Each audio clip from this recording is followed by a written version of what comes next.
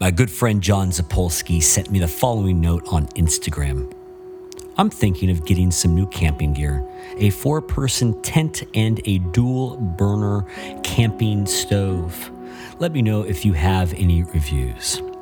Well, John, I'm not much of a camper, but I do have access to Google, and a quick 4-person tent reviews search has led me to the North Face Wawona 6 tent at REI for $279.29, the Marmot Limelight tent for $24.21. I got to get better at my live reads of tents. That's hard to say. At backcountry.com, the Marmot Tungsten tent for $274.46. Marmot again. We have a lot of limestone from Marmot. So here's the thing, is you don't want to go with a Woods A-frame 3-person tent because you're looking for a 4-person tent. And 3 is not going to be the way to go. So I'm not even sure why Google told me that. When it comes to colors, I'm not really an expert in colors, but I'm kind of a fan of this gray and orange deal from the Marmot Tungsten folks. So look, those are just things to keep in mind, but one way or the other, Google might not be the place to figure this out. I'd probably talk to an expert.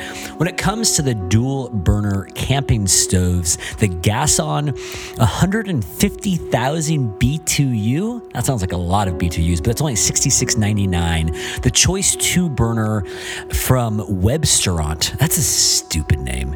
That's $26.99. I like that it looks sort of like a DJ booth console. That's definitely something to consider. The Woods Portable Propane from Woods, it's an ugly green. The Camp Shelf Explorer $94.99 from Sportsman. This might be your go-to. It's got 5 stars, 403 reviews. It's on sale.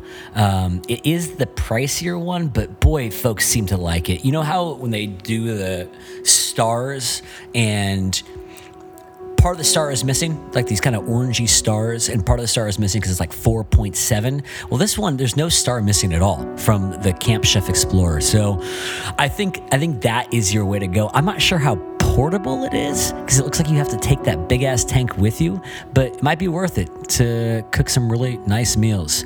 I hope this has been as helpful as I think it is, and let me know how it goes, and we'll have a follow-up.